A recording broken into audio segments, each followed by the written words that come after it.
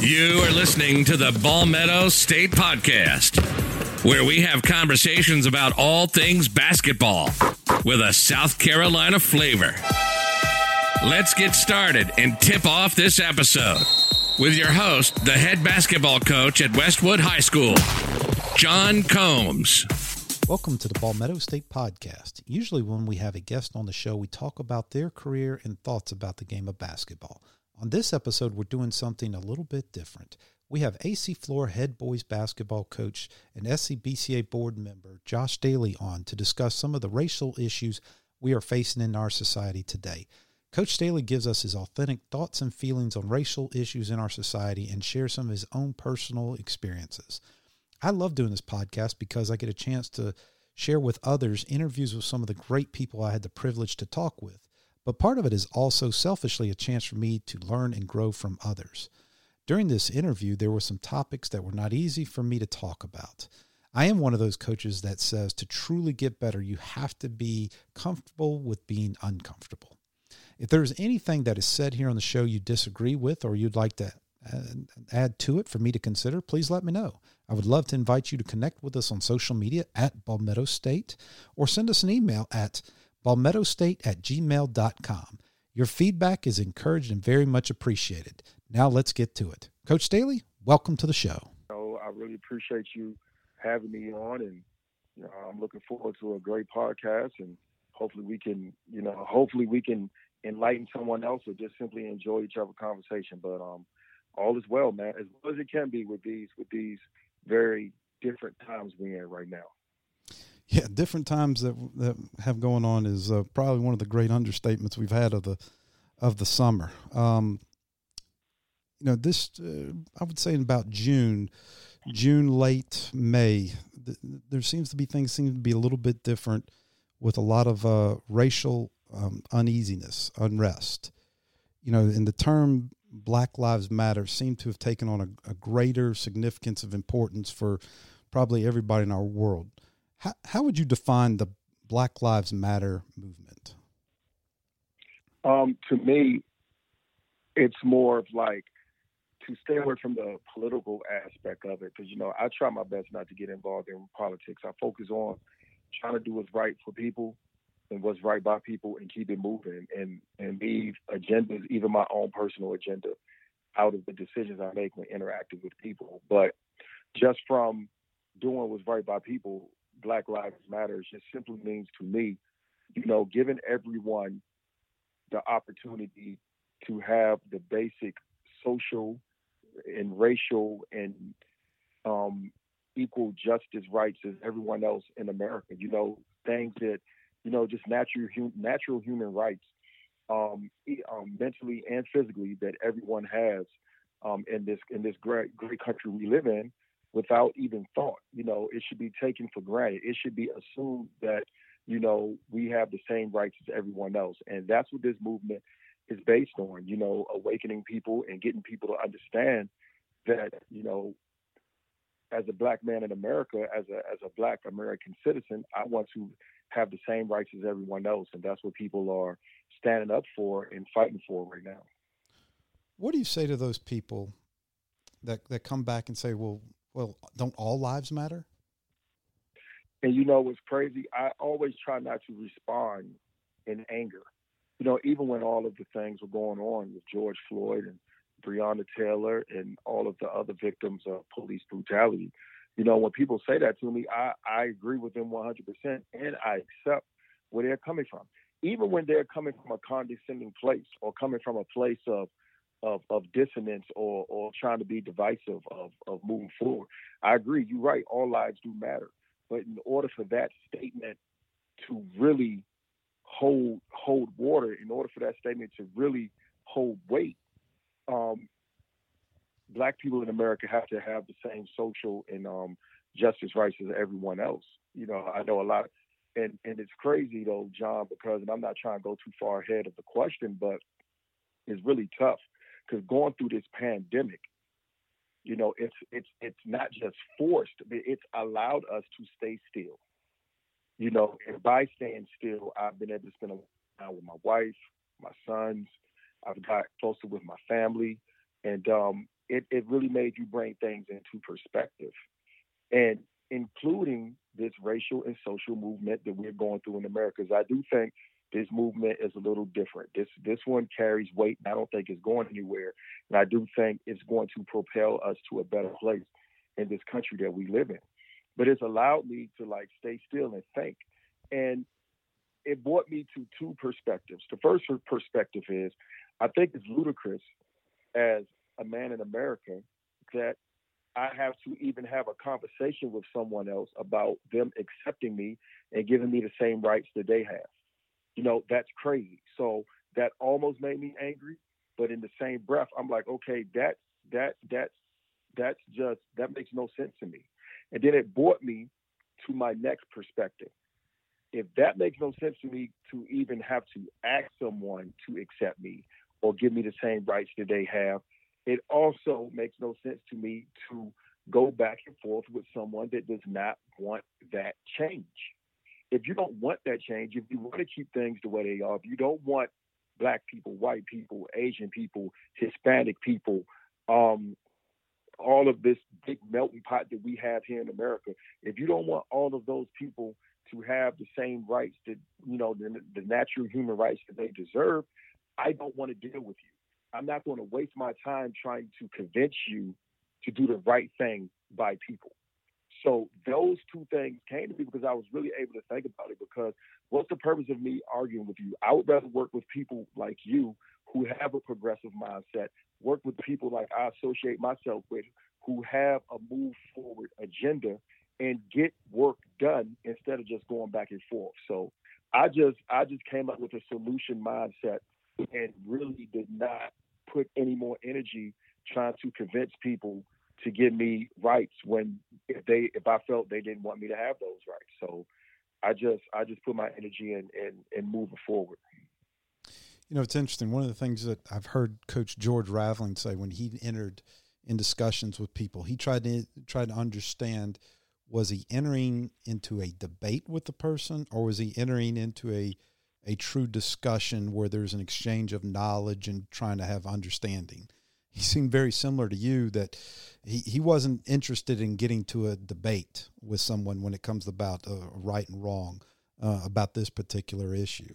So not at all. No. And, you know, the one thing I will fully admit, before this pandemic, I know the Black Lives Matter movement has been around for a lot longer than when things happened with George Floyd. I will fully admit the first time I probably heard that term is I said, well, all lives matter. Now, this pandemic, as awful as it's been, as you just stated earlier, has allowed me to slow down. I didn't have sports to watch. I didn't have many other different things to do. It caused me to look at this try to understand it better from a lot of different perspectives. You know, social media has been great in trying to help inform me on some things. You know, to me, the Black Lives Matter is not saying anybody is better than anyone else. But, you know, someone also tried to explain it online that just because someone wears a pink breast cancer T-shirt does not mean that they're saying the only cancer that matters is breast cancer. It's just in support of that one particular cause. And that's, you know, the way I understand it and the way I'm taking the Black Lives Matter movement is that's all that is, that it is trying to support that particular movement. It's not saying it's better than anyone else. Right. And see, that's what it is. But that's why I go back to what I said. I don't even like Jada Pinkett Smith said, I don't get in entanglements with people who don't want progression. Like, if you want to sit there and argue and say all lives matter, guess what? You got the right to feel that way. But we're going to move forward. And I'm not saying that Black lives are more important than any other lives, but we're at a point, if you know the history of this country and you know from which we've come and where we still need to go, you understand where that's coming from. And what I tell people, man, and people that would talk to me and understand where I'm coming from, we're not asking for a crutch or aid. We don't need those things. We're not asking for that. What we're asking for is just the same starting blocks as everyone else. And yes, there are going to be trip ups, there are going to be hurdles and things we got to go through, but don't make my trip ups and hurdles any different from my white brothers and sisters, my Asian brothers and sisters, or anybody else, because I'm Black. And I like the point that someone made about the pink breast cancer awareness shirts. That doesn't mean that lung cancer isn't important. This is what I'm supporting, but in the same breath, if you want me to come be understanding and support of lung cancer, I will come over there and support and fight with you for that also. And that's all that we're asking for. And that's why, like I said, that's why, I took this pandemic and used it for a positive response for myself. And God bless everyone that was affected by it, and definitely the lives that were lost. I've lost family members from it. So it's nothing that I took lightly. Like I said, it really forced me and gave me the opportunity for about really like 2.5 months straight to just stay still, maybe even 3 months, to just stay still and do absolutely nothing. And it really brought things into perspective for me. So you're right. They're right. All lives do matter, but all lives can't matter until we value each and every one life. And, and it's a struggle because sometimes in America, we do have because of the comfort that we might have in America, it is if it's not me, I'm not worried about it mindset. Or we tend to be spoiled because we can get everything we want. And if something doesn't go our way, if someone doesn't agree with us, we want to kind of like go against it. Well, it's not like that. It's not that I don't feel the Black Lives Matter movement wants to take any rights or opportunities from everyone else. We just want to get the same start. We want to have the same starting blocks as everyone else in America. And that's it, because we don't need handouts. We just need the same opportunities that everyone else gets. And that's it. What would you say to those people who, and particularly white people, that sit there and say, well, I know I'm not racist, so this is not my issue. What do you say to people like that? Well, it's one, I'm glad they aren't racist, that they consider themselves not racist. And then two, you're right. If it's not your issue, you, by God, no one can force it to be your issue if you feel it's not your fight. But it's I'm gonna tell you why it's tricky, right? Because racism can't be grabbed. It can't be documented. And you can't physically see it because you feel it. And when people, it's easy to deny how someone feels, because you could easily say, oh, I don't feel that way about you. I'm not really like that.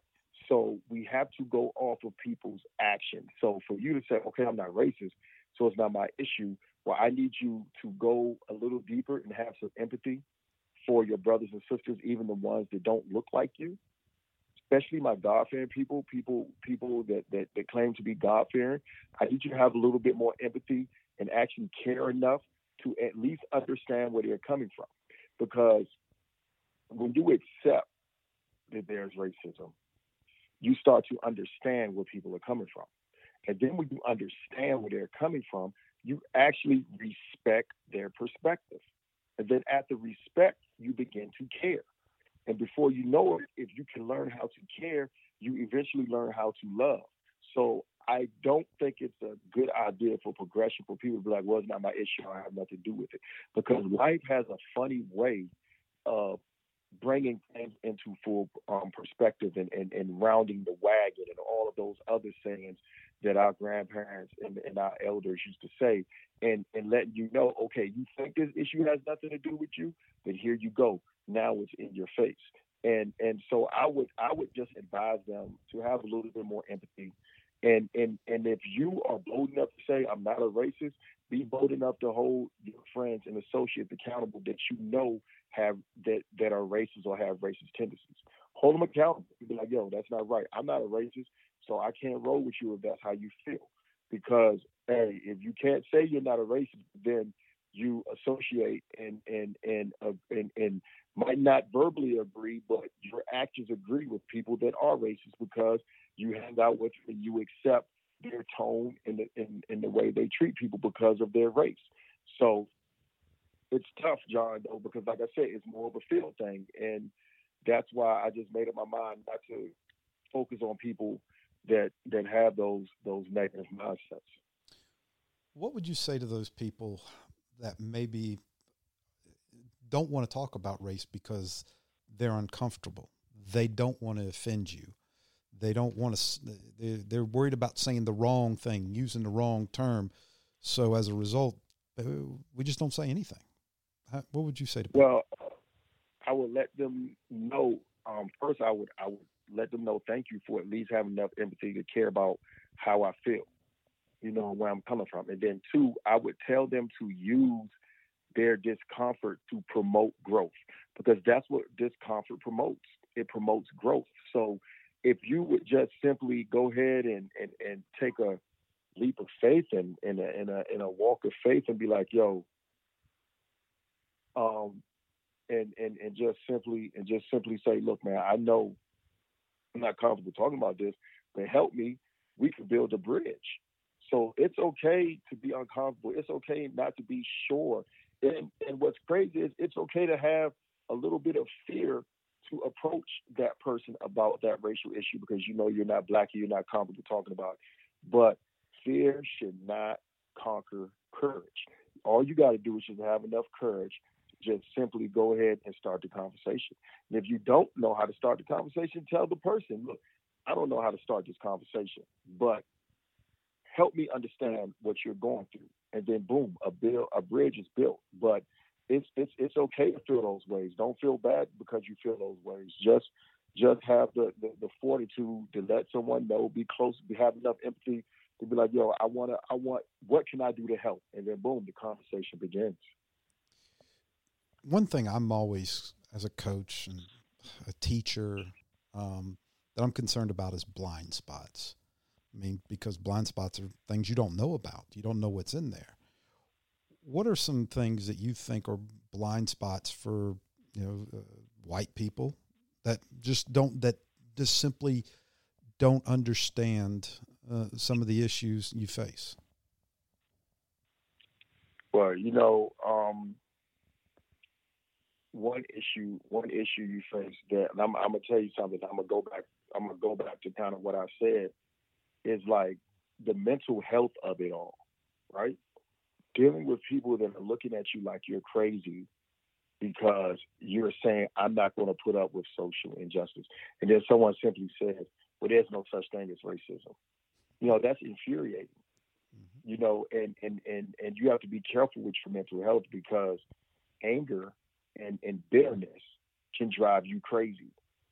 So you have to choose not to put your energy towards anger and bitterness as a black person in America, because it will drive you crazy. It will drive you to a place where you might not be as healthy mentally as you should. Again, that's why I'm focusing my energy on positive things and staying away from anger. But just understand, I know you can't see that. That's a major blind spot, because you can't even, like, if you're on the interstate, if you do have a blind spot in your mirror, at least you can kind of look to the left, to the right, and then you see, okay, there's a car there, so I can't go over. Where you can look to the left and to the right and never understand some of the mental stress that a black person can be going through that's dealing with racial and social injustices. Like Breonna Taylor's family, they're going through something mentally that you can't see, because how can you ever feel safe? How can you ever trust law enforcement again when they kill your daughter, your niece, your cousin, your sister, and you're supposed to be protecting them? And it wasn't like they followed this high-level protocol to let them know who they were. So that is very, very stressful within itself. And understanding how tough it is for me, a guy like me, I'm raising 3 black males in a country where I have to, and this is what's tough, I have to teach them that they are black males, and this is certain ways you got to act in different situations. And they might say, well, my white friends don't have to act like that. And I got to have these conversations with them, so just have the empathy to understand, okay, it's a little bit different. And then we can continue to work forward and work towards these things to get better. Because a lot of people are like, well, slavery was so long ago, and the civil rights movement was so long ago. Well, it really isn't that long ago, because, my great grandfather my great grandfather was the son of slaves. You know, and it's crazy. My great grandfather was the son of slaves.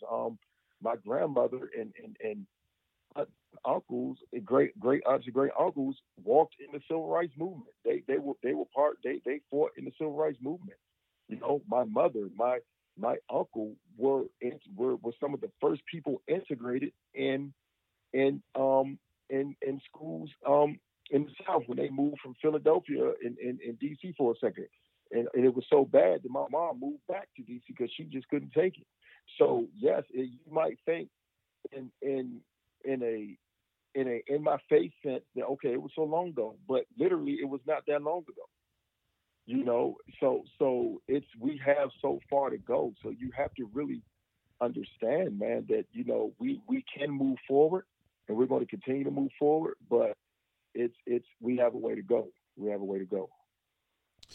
That's all really good stuff that you've said there. Very appreciate you sharing that. Do you feel like you've ever been discriminated against by the police? I mean, I have, and I've told the story before. And believe it or not, John, at this point in my life, I say it with no anger. I've been discriminated by the police more than once. You know, before I moved to South Carolina, I lived in D.C. when we were the murder capital of the world. So every little young black boy was a super predator. You know what I'm saying? Like literally a name was made up for us. You know, little young black boys were super predators. So yes, of course I was. I've been held at gunpoint in the freezing cold for a crime that me and my friends know we didn't commit, and the police officer knew we didn't commit, and it was just their decision to be frustrated with the system and how things were going and take it out on us. But at this point in my life and with my walk in my faith and my walk with God, you know, I don't hold any bitterness and anger in my heart because I know I have to teach my sons to put themselves in situations where, yes, you know, respect your country, value your country, but you have to be independent in your approach as far as the things you want to do to be successful. And that's what I do. That's how I keep my sanity. Coach George Raveling spoke prominently in a podcast interview with Tim Ferriss about having a stop strategy when dealing with the police. Do you have a stop strategy? You know, unfortunately, I do. And that's something that, even though my sons are not old enough to drive, but that's something I have to talk to them about. It's funny. I'll tell you a story. One night, me and my wife had to pull over. I don't even think we were married yet at this point. We weren't even married yet at this point. We were coming from our parents' house in the Charlotte area on our way back to South Carolina. We had to pull over for something. And ultimately, I had to get out the car. And then I got right back in the car. I made a phone call to make sure, let my mom know everything was good with the car. I got back in the car and we left.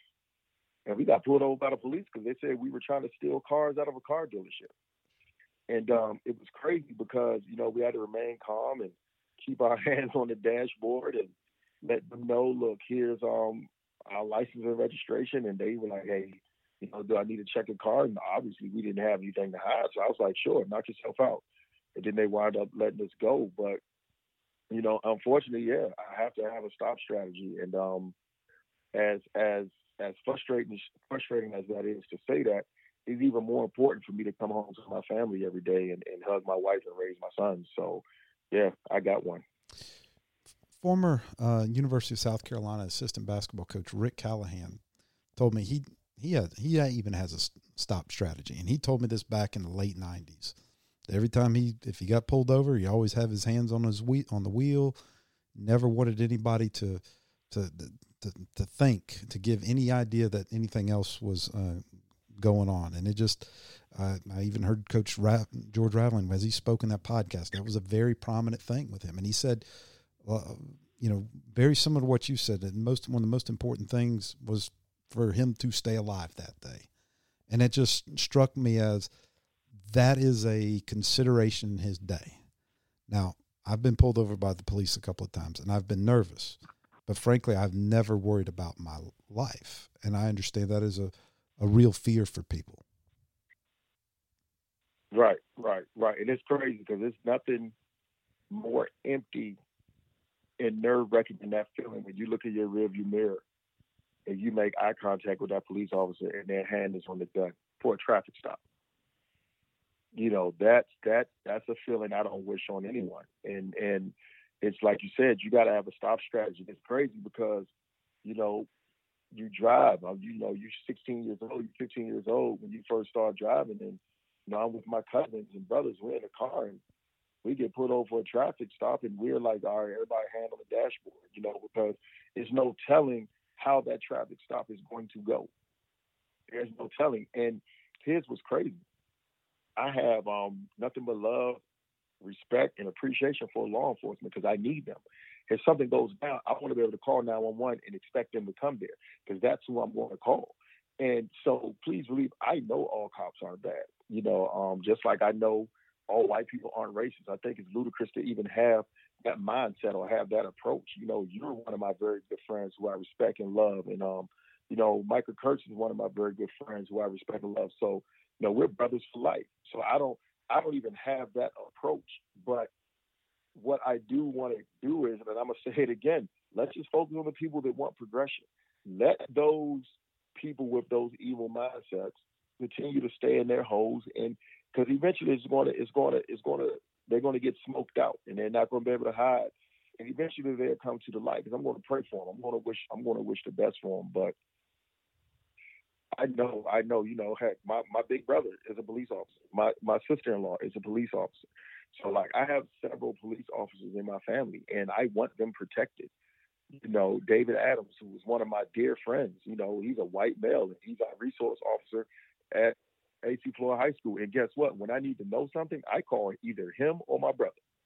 You know what I'm saying? I'm not thinking, oh, let me call this white cop and see what he say. I'm calling my friend. You know what I'm saying? So I'm gonna really, and me and my wife talk about this a lot, and I'm no fool. Like I told you before, I know the history of this country, but I'm going to make a conscious effort to just walk in love, man. I'm gonna walk in love, but I'm not gonna be a fool because I know from whence we come. But in the same breath, I'm gonna walk in love because I think life is too short not to. And I do think you get way more bees with honey than you do vinegar, and just go from there. Well, I think that's certainly great advice. I've had two of my former players actually become police officers, and I was certainly very worried for them when the riots were going on downtown, and just the overall concern that I had for them and all police officers during that time. Have you had any conversations with them and what they've said about how this time has been for them? It's been stressful, John. Like, it's been stressful, and at times it has been liberating because they have you know, made some progress and made up some ground with social issues in the community, you know, but it's so many things that need to be worked on. I'm not, you know, a lot of people, you know, you heard the statements, oh, defund the police and things like that. Chaos is by design. I don't need law enforcement to think it's us against them, because it's not. It's all of us together. Let's not give the agents of chaos authority over us, which gets back to what I said. You know, I'm not going to look for a white person to accept me if I feel they are racist, because that gives them authority over me. So I'm not going to give you authority over me by looking for acceptance from you. I'm going to be who I am, and God bless you. And my family members that are police officers, like I said, my brother's a cop. And, you know, that's one of the reasons why I probably didn't get in many fights growing up, because he always protected me. And so I'm looking at him, and I know this dude has a great heart. You know, so when someone's like, oh, man, F the police or F12 and all that, I know, I'm like, yo, they're talking about him. And I know this dude will literally take his shirt off his back to protect you. This dude will literally jump in front of you and jump on your back to protect you if someone's shooting. You know, jump in front of you. So I know, so it's been stressful, but in the same breath, it has taken a positive turn because it's created more dialogue. Like my neighbor down the street, one of my son's good friends, is a white police officer. And he came and knocked on my door, and he wanted to talk. And that goes back, you're right, that was the only other, it's crazy, that was the only other one of the only other white people that came to me and talked to me about it. So I don't want to forget about little Gavin's dad. I won't call his name because but he came and had a conversation with me about, what can he do. And I was really impressed that he came and talked to me, because I know you asked me before the show. I have a lot of white people came to me and talk about some of the issues, and my answer was no. So now that makes, after all, as many white people as I know and ones I call friends, that was between you and Deputy Adams. He was the third one. I don't count Michael Kursky. That's my brother. We've been doing this forever. So, even before all of this stuff broke out. But me and him had that conversation. So as stressful as it has been, and I've been praying for him and wanting people to stay safe, the silver lining is they are growth. But like I said, we can't let the agents of chaos stop that growth, because some people just want chaos, because chaos is by design. Some people just want you bickering back and forth because they know that's not going to promote growth. But those uncomfortable conversations you talked about, when people feel like they don't want to offend you, those step forwards and focusing on people with like minds, that's how we're going to grow. And yeah, so it's been stressful on my family, but it's also been positive. We talk about it, we laugh about it, we cry about it, and we figure out a reason why we need to make sure we make it to tomorrow, and we just keep going. Speaking of your family, how's your conversations, if you don't mind sharing some, with your kids, your three young men, been with this? Have they asked questions about it, or have you been more proactive in talking to them about it? It's crazy because my son's, obviously the baby, he's only 2, but, I got a rising 7th grader and a rising 4th grader, and they ask a lot of questions. And the biggest thing me and my wife first want them to understand, to value themselves. You're not less because you are a black man in America, and no one, don't look at anyone as better than you. So we make sure they value themselves, and then we teach them to walk in love, because when you do those two things first, it hinders the anger and bitterness that they're going to be exposed to from some hateful people as growing up. And then you get them to understand, like I said, some of the conversations that we have had was how to conduct yourself with a police officer, and what situations to stay away from, and what type of environments you need to make sure you're in, to make sure you are giving yourself a chance to live a fruitful and healthy life every single day. The decisions that you make, like, what are your passions? What do you want to do when you grow up? And make sure you're engaging in those activities to promote that, because when you that's the approach we've taken, John. Like, when you put yourself in situations where you're working towards doing better and getting better, you usually stay away from nonsense. And that's the approach we've been taking, and how to handle yourself when you're put in a situation that you might not have had any control over, and always try to get back to your parents, let us know what's going on. So it's been some tough conversations, because they always say, why? Why do we have to do that? And you just got to explain it to them, and eventually they understand. And like you said, you find a reason, even though it might create frustration, you find a reason to keep living for tomorrow. This has been obviously a crazy summer with COVID-19 and just a number of different things going on. What do you believe is our job as basketball coaches and educators to help facilitate a positive racial change? Just teach people that, treat people the way you want to be treated, man.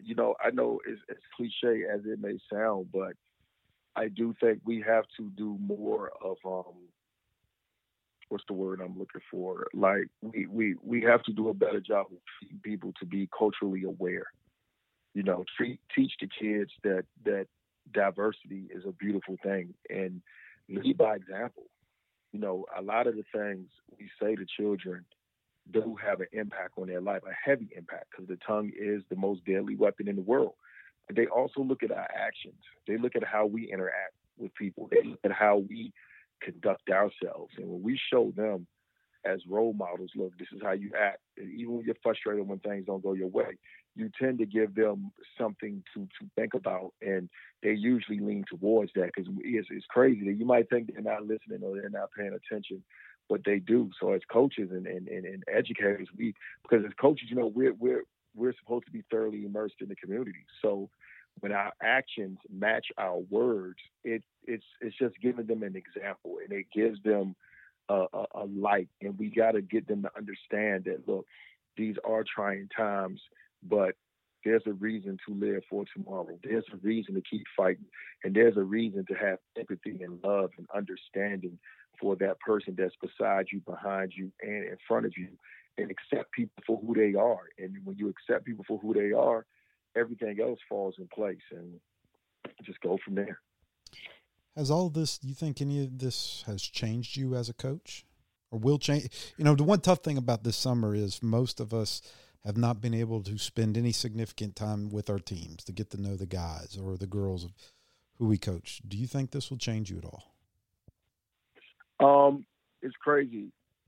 I don't think it changed me much, but it just made my appreciation for what we do and the short time that we here go even higher. Like, I really enjoy coaching. I enjoy, the board meetings with you guys, the camaraderie, the friendship, being able to go get lunch or John, let's pick your brain. Let's go sit down and do some X's and O's on that, because ultimately we're competitors but it really made me focus on, which I already did. Whoever has the most points at the end of a 32-minute game, okay, you want to be the one with the most points, but that's really, really a very, very, very, that's probably the smallest piece of the puzzle. That's the smallest piece of the puzzle. Everything else leading up to that is even more important, and the relationships, the time spent, and the friendships that are created with the time that we have leading up to that very small piece of the puzzle is most important. And so it really made me really revalue the things that I already valued and weighed so heavily. And just want to get back around your kids, get back around your kids, get back around your family. Yeah, I miss hugging people, man. I'm a hugger. Most people are like, oh, you sensitive, you soft. I'm a hugger, man.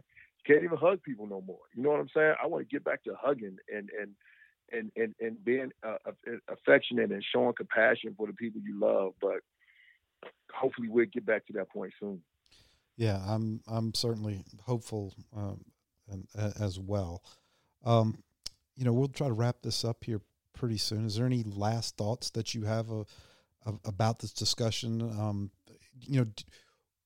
What do you feel like, and this is maybe more in terms of South Carolina high school basketball or South Carolina athletics, where do we need to improve with our race relations and how we conduct things? I just think we from a strictly basketball perspective, I do think we already do, a pretty solid job. I think we do a really good job. I just think we need to keep moving in the direction that we're moving in. From my circle and from the things I see the coaches leading by example. I see diversity amongst the leadership. I see diversity amongst the players, even from high school to a travel ball perspective.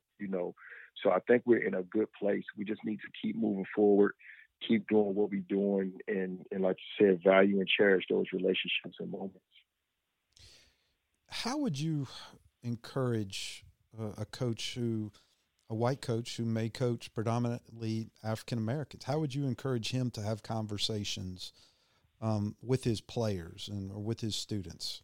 How would you encourage that?